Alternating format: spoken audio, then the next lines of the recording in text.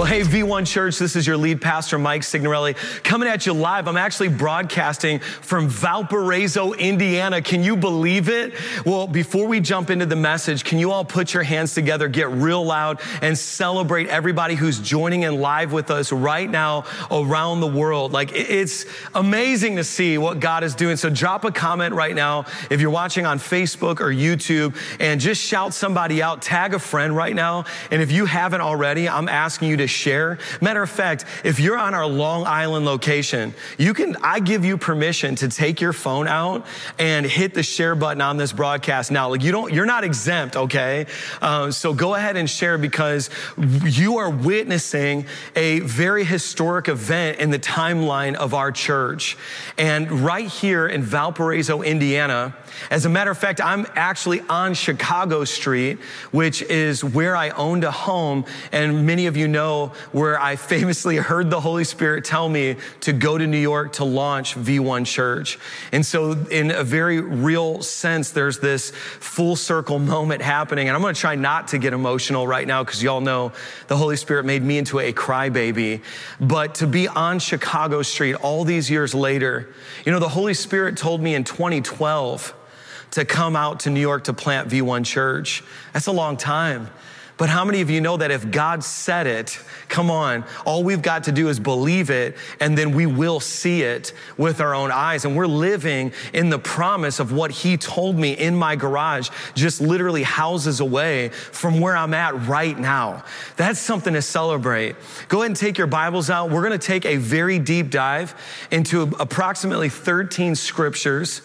And instead of giving you like 40 scriptures and going wide, I'm going to give you about 13 scriptures. Many of them are familiar to you, but we're going to go deep today. And I know that V1 Church loves to go deep. Hey, let me ask you, did you actually share yet? Because I know some of you heard me say that. And how can you be obedient to the word if you can't be obedient to the command to share? They're not with the same level of authority. That's okay. You don't have to share, but let's get this message out there. Today is Pentecost Sunday. And I don't know if you were there last week.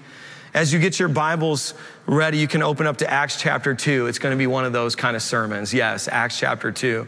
But last Sunday was incredible. And I don't really have words to describe the fullness of what God did, but I can tell you that I have never encountered anything like I did last Sunday. Do you know that we broke a record for the number of shares and views on a V1 Church service globally? It was off the charts. Did you know that we had atheists and agnostics and former Hindus and even a former Muslim all accept Christ, go through a discipleship journey, and they get baptized last week? It's amazing. As a matter of fact, the reason why I'm broadcasting right now from Valparaiso, Indiana, is because V1 Indiana is baptizing over 30 people right now. Come on, can we just celebrate that? You can get excited about what God is doing. There's a reason why we've been fought so much. I mean, it's because the enemy knew that this day was coming. So let's look at this. So I want to give you a little bit of historical context as we jump in. So when you talk about Pentecost, I'm not talking about Pentecostal. I'm not talking about, maybe the modern connotations of Pentecost. What I'm actually talking about is this Hebrew tradition. When you go back to the Jewish roots of Scripture, Pentecost actually means 50th. And so it would have occurred the seventh Sunday from Easter. The seventh Sunday from Easter. Isn't it crazy to think about the fact that in V1 Indiana, the last time we physically met was Easter, and now here we are right on time, Pentecost Sunday. It's amazing. We have this celebration in Judaism called the Feast of Weeks. And they actually created this convergence in Jerusalem. And I want you to pay attention, because there's nothing in the Bible unintentionally. As a matter of fact, the more distance you get from the scriptures and you see the aerial perspective of what God was doing with all of the intricacies, it will blow your mind. And when I was studying for this message, I wanted to look at it with fresh eyes. And when you study the Feast of Weeks, you actually would have realized historically, most likely, they also called it the Feast of Harvest, like, or a harvest celebration. It would have actually caused Jews as well as converts, like converts to Judaism, who would have actually been living according to the Mosaic law, to all come together for the Feast of Weeks in one space. So they'd all have their own kind of unique family backgrounds. They'd all, it's just like when you live in New York City versus you live in Northwest Indiana, you might dress a little bit different. One might say coffee and the other one might say coffee, right? Don't be mad at me, New Yorkers. I know you hate when I do that. All the New Yorkers are like, we don't say coffee, we say coffee. And I'm like, you're saying coffee. Okay, I'm sorry. But they all would have converged. So you'd have these basically Jews from the region all coming together to celebrate the Feast of Weeks. Then you also have converts who are living according to Mosaic law. So it was a diverse group of people all there for a religious ceremony. Then all of a sudden, as it plays out, that it was the day that was promised that the Holy Spirit would be just completely released into planet Earth. And so here's why I'd say it's so significant before we jump into our text, because you have this very early account of the Tower of Babel. And what's happening in the Tower of Babel is human beings are united around a singular cause to build this tower all the way to heaven. And there was a unity around a human endeavor. And what it ended up in, it was mass confusion and destruction, because it wasn't God's will. Sometimes we get caught up on my will, not thy will. And when you get enough people all congregating around my will and not thy will, it's going to end in a lot of confusion and a lot of destruction. Can I get an amen from anybody watching right now? We've been a part of ministries that are led by a whole bunch of people doing my will, not thy will. We've been a part of business ventures where it's a whole bunch of people stuck on my will, not thy will. And it always ends like the Tower of Babel, confusion and destruction. But then now you have the death, burial, and resurrection of Jesus Christ. And then you have this new thing that's beginning to emerge, this unity around God's will. And they're saying, okay, we got the last words of Jesus, which were go and wait. Come together in one mind and one accord and wait. And they begin to unite themselves in the upper room around God's will. But their audience, and I need you to pay attention to this because this is very important, their audience was a diverse audience that would have all come for this religious ceremony, the Feast of Weeks. And it's almost, if you ever play football, you don't throw the ball to who's available. You throw it to the spot that they're supposed to meet you. That's how you play football. You throw it to a specific spot where they're supposed to meet you. And it's like you have this convergence where all these diverse people are in one place and God's getting ready literally to set the stage for Pentecost, the true fulfillment of what that means. And I want to show you what this means, because Pentecost today is Pentecost, but what we're celebrating is this supernatural unity among humans to empower us to do God's will. And it's a unity that cannot be legislated through politics, no matter how good the politicians are. It's a unity that you cannot create or engineer in any other way but supernaturally through God. And what it results in is a freedom that occurs when the kingdom dream is fulfilled. Can I just say this, and this is a side note, because we're going to jump into Acts chapter 2, verse 1. If you've ever been hurt in church, most likely you've been hurt by someone trying to do something Jesus flavored that wasn't God's kingdom will on earth. There's a lot of things that we put a sticker on it, we put a logo on it, we put a font to it, but God never approved it because it's not kingdom work. And what I want more than anything is to set aside logos, to set aside egos, we live in an era of fake celebrityism. We live in an era of clout chasing. We live in it. Nobody hears me preaching today. We live in an era of likes, follows, shares, and all this stuff. But God is looking for a people who will humble themselves. God's looking for a people who will get out of the way so that he could have his way. God's looking for a people where the light inside of them is brighter than the lights that are on them. Does anybody hear me today? Come on. The Holy Spirit's not really into sharing the glory. And he's looking for a people who won't steal it from him. And when I look at this first century church, it's just a whole bunch of people who say, man, when the cross happened, we all ran scared in every direction. So if the Holy Spirit's going to be released into the earth, I know I can't steal any glory from it. Luke the physician's like, man, I was intelligent enough to get that degree, but I have no idea how to do God's will other than submission. You get to this point where you say, man, if you're really going to be used by God, if you're really going to step into his perfect will for your life, we've got to learn how to get out of the way so he can have his way. I'm talking about Pentecost. And this is the tale of two cities. This is what I'm entitling this message. Let's look at Acts chapter 2, verse 1. We're going to take it very slow through these texts, and I want you to listen. When the day of Pentecost arrived, they were all together in one place. God has a divine calendar, and I hope you know that if he was this intentional about biblical prophecy, how much more intentional is he about your life?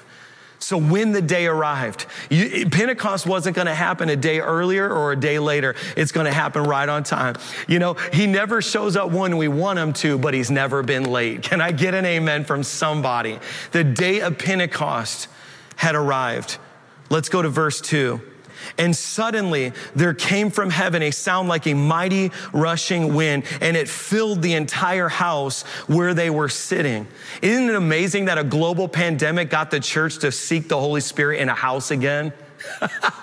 What if we needed to learn how to pray in our house, and in his sovereign will, he was like, man, you guys got the religious ceremonies down really well in your local church buildings, but I wish you would find me in a house like they did 2,000 years ago. I know somebody's watching in a house right now, and their husband's in the other room acting like they're not hearing this message, but I'm still believing that the same Holy Spirit can come like a mighty rushing wind to fill a house again. Does anybody believe? Does anybody filming believe it with me? God is going to do some amazing things today. Charge the atmosphere with expectation. It said it filled the entire house they were sitting in. Acts chapter 2, verse 3. And divided tongues, this is the ESV version, divided tongues as a fire appeared to them and rested on each one of them. Each one of them. Acts chapter 2, verse 4. And they were all filled with the Holy Spirit and began to speak in other tongues as the Spirit gave them utterance. The mantra that we all hear, and I was raised in it, is that we have the power in and of ourselves. And if we could just dig deeper, if we could just push harder, if we could just try harder, if we could just learn more, read more books. But see, what I love about this Acts chapter 2, verse 4 is it says the Holy Spirit filled them and then gave them the ability to do something they did not have the ability to do in and of themselves. Rule number one, when Pentecost happens, people are going to start to do things that they were not capable of doing. And the only difference wasn't another course. It was the infilling of the Holy Spirit.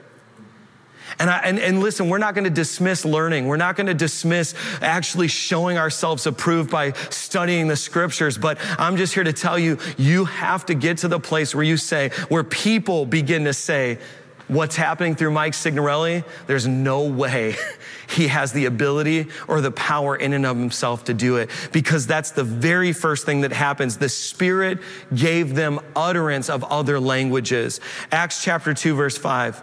Now there were dwelling in Jerusalem Jews, devout men from every nation under heaven. Let me ask you the question. Are you devout or are you dangerous? You guys aren't ready for this. Are you devout or are you dangerous? Because there were devout men going through the religious practices But then there were some dangerous men who had followed Jesus who said, I may not be good at being devout, but I've made up my mind to be dangerous, and I'm gonna usher in this next season called Pentecost. I'm asking you, are you devout or are you dangerous? Because devout's not gonna get the job done. If you're devout, you have the nice, meticulously curated Instagram with all of your Christian quotes and your cropped in pictures of your coffee cups. If you're devout, you always show up for the Connect group and you're always there on time to serve on your dream team. But if you're dangerous, you never miss a moment led by the Holy Spirit, and you're so much more consumed with the mission than anything else. Are you devout or are you dangerous? And I was thinking about these devout men who were like, I'm doing a good job, God. I'm here for the Feast of Weeks. I'm doing my pilgrimage, God. Look at what I'm doing. Isn't that the essence of religion? Look what I'm doing for you. When God says the cross declared anything good that you'll ever present before me is like filthy rags, the gospel is actually what he did for us that was completely impossible. He saved us even from our own self-righteousness. I actually think the biggest barrier to the church, I used to think it was atheism. I've come to believe it's self-righteousness through pride. Because see, I've had many conversions of atheists through V1 Church in the last couple years, but I've had virtually zero self-righteous people say, I want to humble myself, Pastor Mike. So the real miracle of Pentecost was people choosing not just to be devout and self-righteous, but to be humble and to say, God, my humility before you, my openness, my willingness to see what you're doing in the earth and not look at it through the lens of my programming of where I was raised and how I was raised in Judaism, but to acknowledge through humility what you're doing. That qualified them to do incredibly dangerous things for God and became history makers. And look, if you come to V1 Church and you're still holding on to yesterday, your past successes can be the biggest deterrent to future success in the kingdom. Everybody thinks your failures disqualify you. Actually, it could be your past success that disqualifies you from future success because you think you know how it's done. But God's saying, I'm doing a new thing. Has anybody seen this? No, I'm doing a new thing. And there's something about this. When I looked at that, I said, wow, there's devout men in Jerusalem. You got a devout man in one house who's just going through the religious ceremonial practices, holding on to yesteryear. And then you've got a dangerous man in another room just saying, come on, Holy Spirit, we're going to keep praying until you come. We know what Jesus said. We believe. You hear what I'm saying? I want a dangerous church. Acts chapter 2, verse 6. And at this sound, the multitude came together, and then they were bewildered because each of them was hearing them speak in their own language. I won't say much about verse 6 other than if you don't know what God's doing, you will be bewildered when you watch it happen. You'll be forced to be a spectator when God destined you to be a participant. Oh, come on. Come on. Do you hear me? You had devout religious people who were astonished, the scriptures say, and they were bewildered. But what it doesn't say is that they participated in it. They were just spectators. I believe that God wants to shift many of you from being a devout, bewildered, astonished spectator to a wild, dangerous, crazy participant. Because here's the truth. The participants they didn't know the scriptures. They didn't know the Torah. They didn't have the knowledge and that the bewildered ones had, but they had the willingness. They had the heart disposition towards God that said, God, if you could use anything, use me. I remember Catherine Coleman said, God is not looking for silver vessels. He's not looking for gold vessels. He's looking for willing vessels. Willing vessels. And the willing ones get to participate, but the willful ones only spectate. Come on, this is so rich today.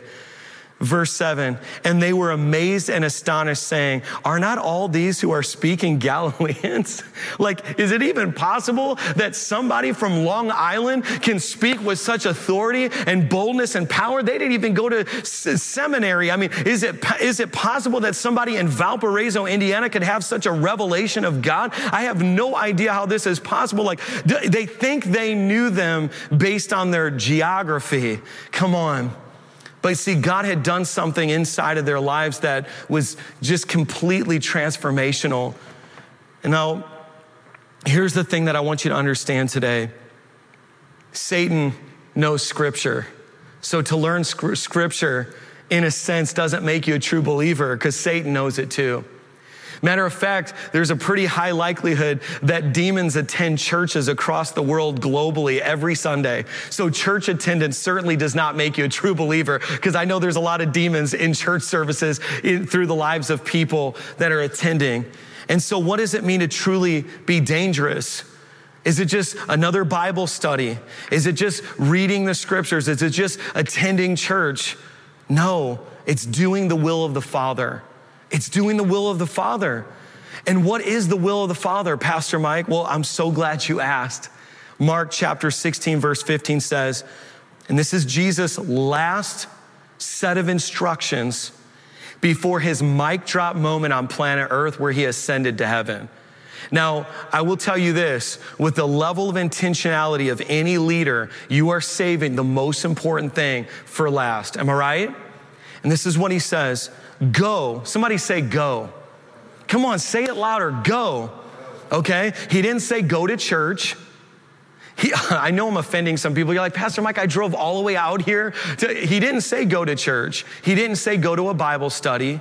He didn't. He actually said go into all the world and proclaim the gospel to all of creation.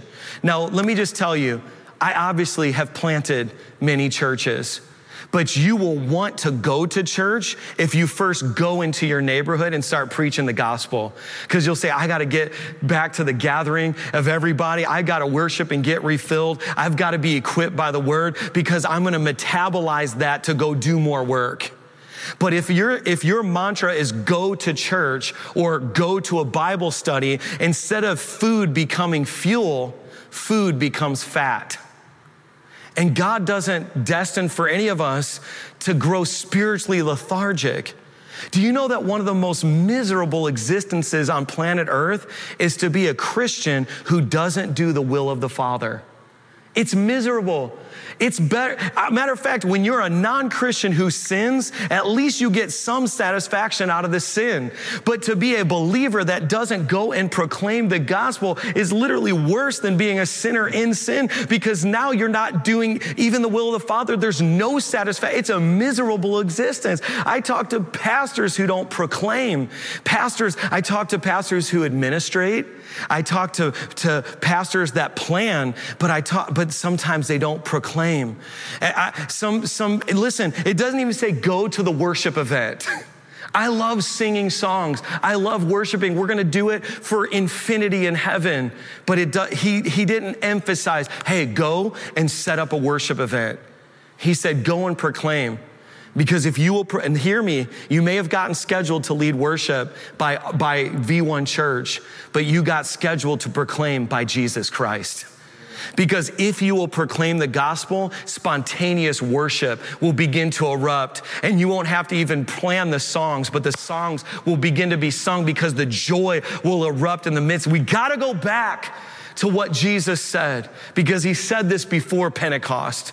Before it occurred, he said, go and proclaim. I want to go a little bit deeper. Can we keep going?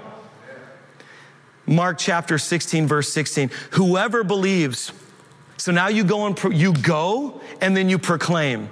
You go and proclaim. Don't sit and learn, go and proclaim. Okay, come on. Don't stand and sing, go and proclaim. This is not like American Christianity. I'm talking about biblical believer stuff right now, like true disciples go and proclaim, okay? And so when you do that, whoever believes and is baptized will be saved. Whoever. Now I want to stop at this word whoever. Whoever means that at a certain point, you should be offended by the people who are coming to Christ. It should be the people that you think, I don't even know if I understand the gospel anymore, it's too radical. The people that you have disqualified from salvation, when those people start accepting Christ, you know that we're doing the mission of Christ. Whoever, and do not ever, V1 Church, please hear me. I'm preaching to the front row and I'm preaching all the way to the back row right now. Hear me. If we are not offended by the people who are included in whoever believes, we're not doing it right. And what I mean by that is do not ever judge who you think will accept Christ and who won't. I have been going and proclaiming for a long time. And I will tell you this, I've never been able to discern who was going to receive Christ and who wasn't. As a matter of fact, it ends up being the least likely over and over again that end up getting lit up on fire for the Holy Spirit and they start ministering. And I'm like, where in the world? It says, whoever believes and is baptized will be saved, but whoever does not believe will be condemned. Verse 17, and these signs will accompany those who believe.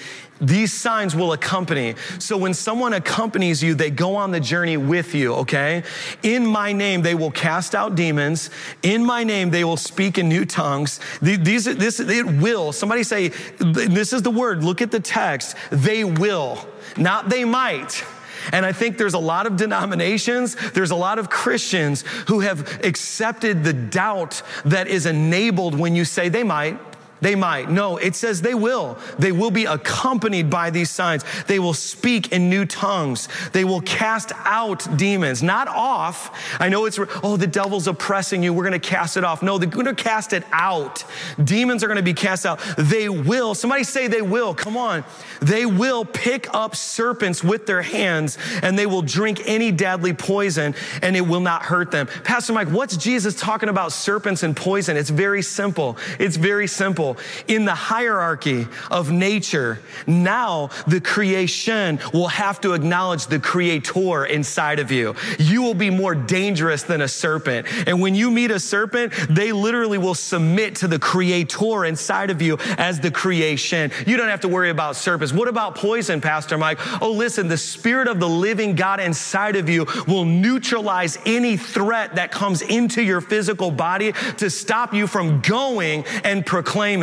See, the fastest way to be blessed is to connect your life to what God is already blessing. So many people, Pastor Mike, what's my purpose? Help me find my purpose. Well, number one, you've got more than one purpose, right? But if you will connect yourself to going and proclaiming, Pastor Mike, I don't even know the Bible. You know what Jesus did for you. You know who Jesus is for you. You just leave it at that and invite them into that place of knowing him too. And it says, you will not be hurt. So many people, especially in different regions, blue collar workers, I did this job for the medical benefits. Well, listen to this. It says they will lay their hands on the sick and they will recover. There is no benefits, no plans better than connecting yourself to the will of God and working for the kingdom. There's a provision for your body. There's a provision for your family. There's a provision for your life. It doesn't say it's going to be easy. It just says that he is going to provision you with supernatural power as you do his will. Listen, I want to end on this, because I believe it's so important for you to hear this. Mark chapter 16, verse 19. So then the Lord Jesus, after he had spoken to them, was taken up into heaven, and he sat down on the right hand of God. And they went out and they preached everywhere. I love this. Jesus ascends to heaven. And they didn't say, hey guys, let's recap. Does anybody have the notes from the sermon that Jesus just preached? Like, yeah, you want to meet at the local cafe and like talk about it endlessly? They were like, no, it's immediate obedience. He said, go. We're not even discussing it. We're going to go. We are going to learn by going, not learn by talking about learning. And they said, they went everywhere while the Lord worked with them and confirmed the message by accompanying signs. It didn't say that the preachers went and preached. No, it said they all preached. It didn't say that just some people, the evangelists, saw signs, miracles, and wonders. It said, no, actually, there were signs and wonders everywhere all the time, through every person. And if you don't like being a Christian, it's because you're doing it the wrong way. Because if you step into the supernatural dimension and you say, God, I don't even know what I'm doing. I'm going to go speak to this person. I'm going to tell them about you. Stop waiting for him to fill your mouth, then you speak. Walk up to them, open an empty mouth, and the Holy Spirit will fill it with words. And you will find that being a Christian is so much better. You'll say, bring on the persecution, bring on whatever I've got to face because I am on mission for God. Here's the thing, this is the tale of two cities. There was the Jerusalem of the devout Jews. Then there was the Jerusalem of the dangerous ones. Some going through a religious ceremony and some seeking the living, resurrected King through the Holy Spirit. It's a tale of two cities right now. It's Valparaiso, Indiana. Some who are just going to go to church because their mama raised them to do it, and some that said, my mom raised me to go to church, but my heavenly Father taught me how to be the church. It's a tale of two cities. It's Mike Signorelli who cheated on his wife and developed alcoholism and failed right here in Valparaiso, Indiana. And it's Mike Signorelli who came back to go and proclaim and said, I'm coming back. I left here a loser. I'm coming back a champion through Christ. It's a tale of two cities. It's one person saying, I'm sick in my body. And it's another one saying, he's given us power over sickness. It's a tale of two cities. It's one person saying, I'm vexed by the demonic. And there's another one saying, I have authority to trample upon serpents and cast demons out. It's a tale of two cities. It's whatever you believe. You get to choose which version of the city you live in. And you choose with your words, you choose with your beliefs, you choose with what you declare. One person called Long Island the graveyard of churches, and I said it's going to be a spot where resurrection takes place. One person says Northwest Indiana is where dreams die. You've got to leave this region to fulfill a dream. And I said, well, that's the very place that God's going to show his strength like we've never seen it before. It's a tale of two cities. Jerusalem could have been the epicenter of religious observation, but instead the Holy Spirit said, that's exactly where I want to release my spirit like never before. Do you feel something stirring in your midst right now? Am I the only one that feels like we're about to step into a personal Pentecost right now? Come on. For me, it was 15 years old saying, I don't want to just go through the motions anymore. If this is real, Holy Spirit, I want it. And I had a personal Pentecost at 843 175th Street in Hammond, Indiana. And I'm telling you, I began to speak in tongues. And it just happened. It didn't happen with a band playing behind me. It didn't happen in an emotional experience. I was laying in my bed completely alone. And I said, I just got done reading the Bible for the third time all the way through. And I said, I'm enough filling my head with knowledge. I want to fill my spirit with the Holy Spirit. And I said, I want it. And I went from an introvert to somebody who will preach with boldness. And I want that for you right now. Stand on your feet if you're physically at the location on Long Island. If you're watching this broadcast at home, I still challenge you to stand up on your feet right now. Because this is a tale of two cities. Some of you have been leading one life. And I will tell you this, I feel led by the Holy Spirit to say this. You will never be happy until you're totally surrendered. You will never be satisfied because God's brought you to this place where the sin of the world will no longer satisfy you. You know too much. But then this level of mediocrity that you've kind of been stuck in the middle. See, the time after the resurrection of Christ, but before Pentecost was the messy middle, where it's like, what is going on? I feel so disconnected. We used to have Jesus. Now Jesus left. What do we do? And they said, when we don't know what else to do, we pray and we seek together. And then the Holy Spirit is released. So right now, with everyone standing on their feet, I want to create a moment. Pastor Julie's getting ready to come up here, and I believe that she's going to steward a moment through the Holy Spirit, and I believe many of you are going to experience a personal Pentecost. We've seen signs, miracles, and wonders in our midst. Many of you are here because you're like, Pastor Mike, I simply cannot deny what I saw, but we don't seek signs. we seek the very presence of the Holy Spirit, and then signs begin to accompany his presence. Right now, I just feel his presence literally descending in a tangible way. It's one thing for you to be around it, but Pentecost says God is no longer going to be around you. Greater he that is in me than he that is in the world. He is going to be inside of you. And if you will yield to him, even begin to animate your body and your movements and animate. I'm telling you, many of us seek a mentor. Allow the Holy Spirit to mentor you. Many of you seek somebody, I wish there was somebody to be there for me. I dare you to foster and nurture the relationship with the Holy Spirit today. It's the tale of two cities. It's who people think you are, who they think you were, and who you're destined to be. You know, I think about Peter, blue collar, this guy, fisherman, and it's who the world looked at him as. Then after Pentecost, he rose up in boldness and began to preach, and people said, clearly I don't know him like I think I know. Some of you are gonna have to leave this space today, leave this broadcast today and say, you don't know me how you think you know me. It's Mary Magdalene who had 7 demons cast out of her, but at the resurrection became the very first female evangelist. Why?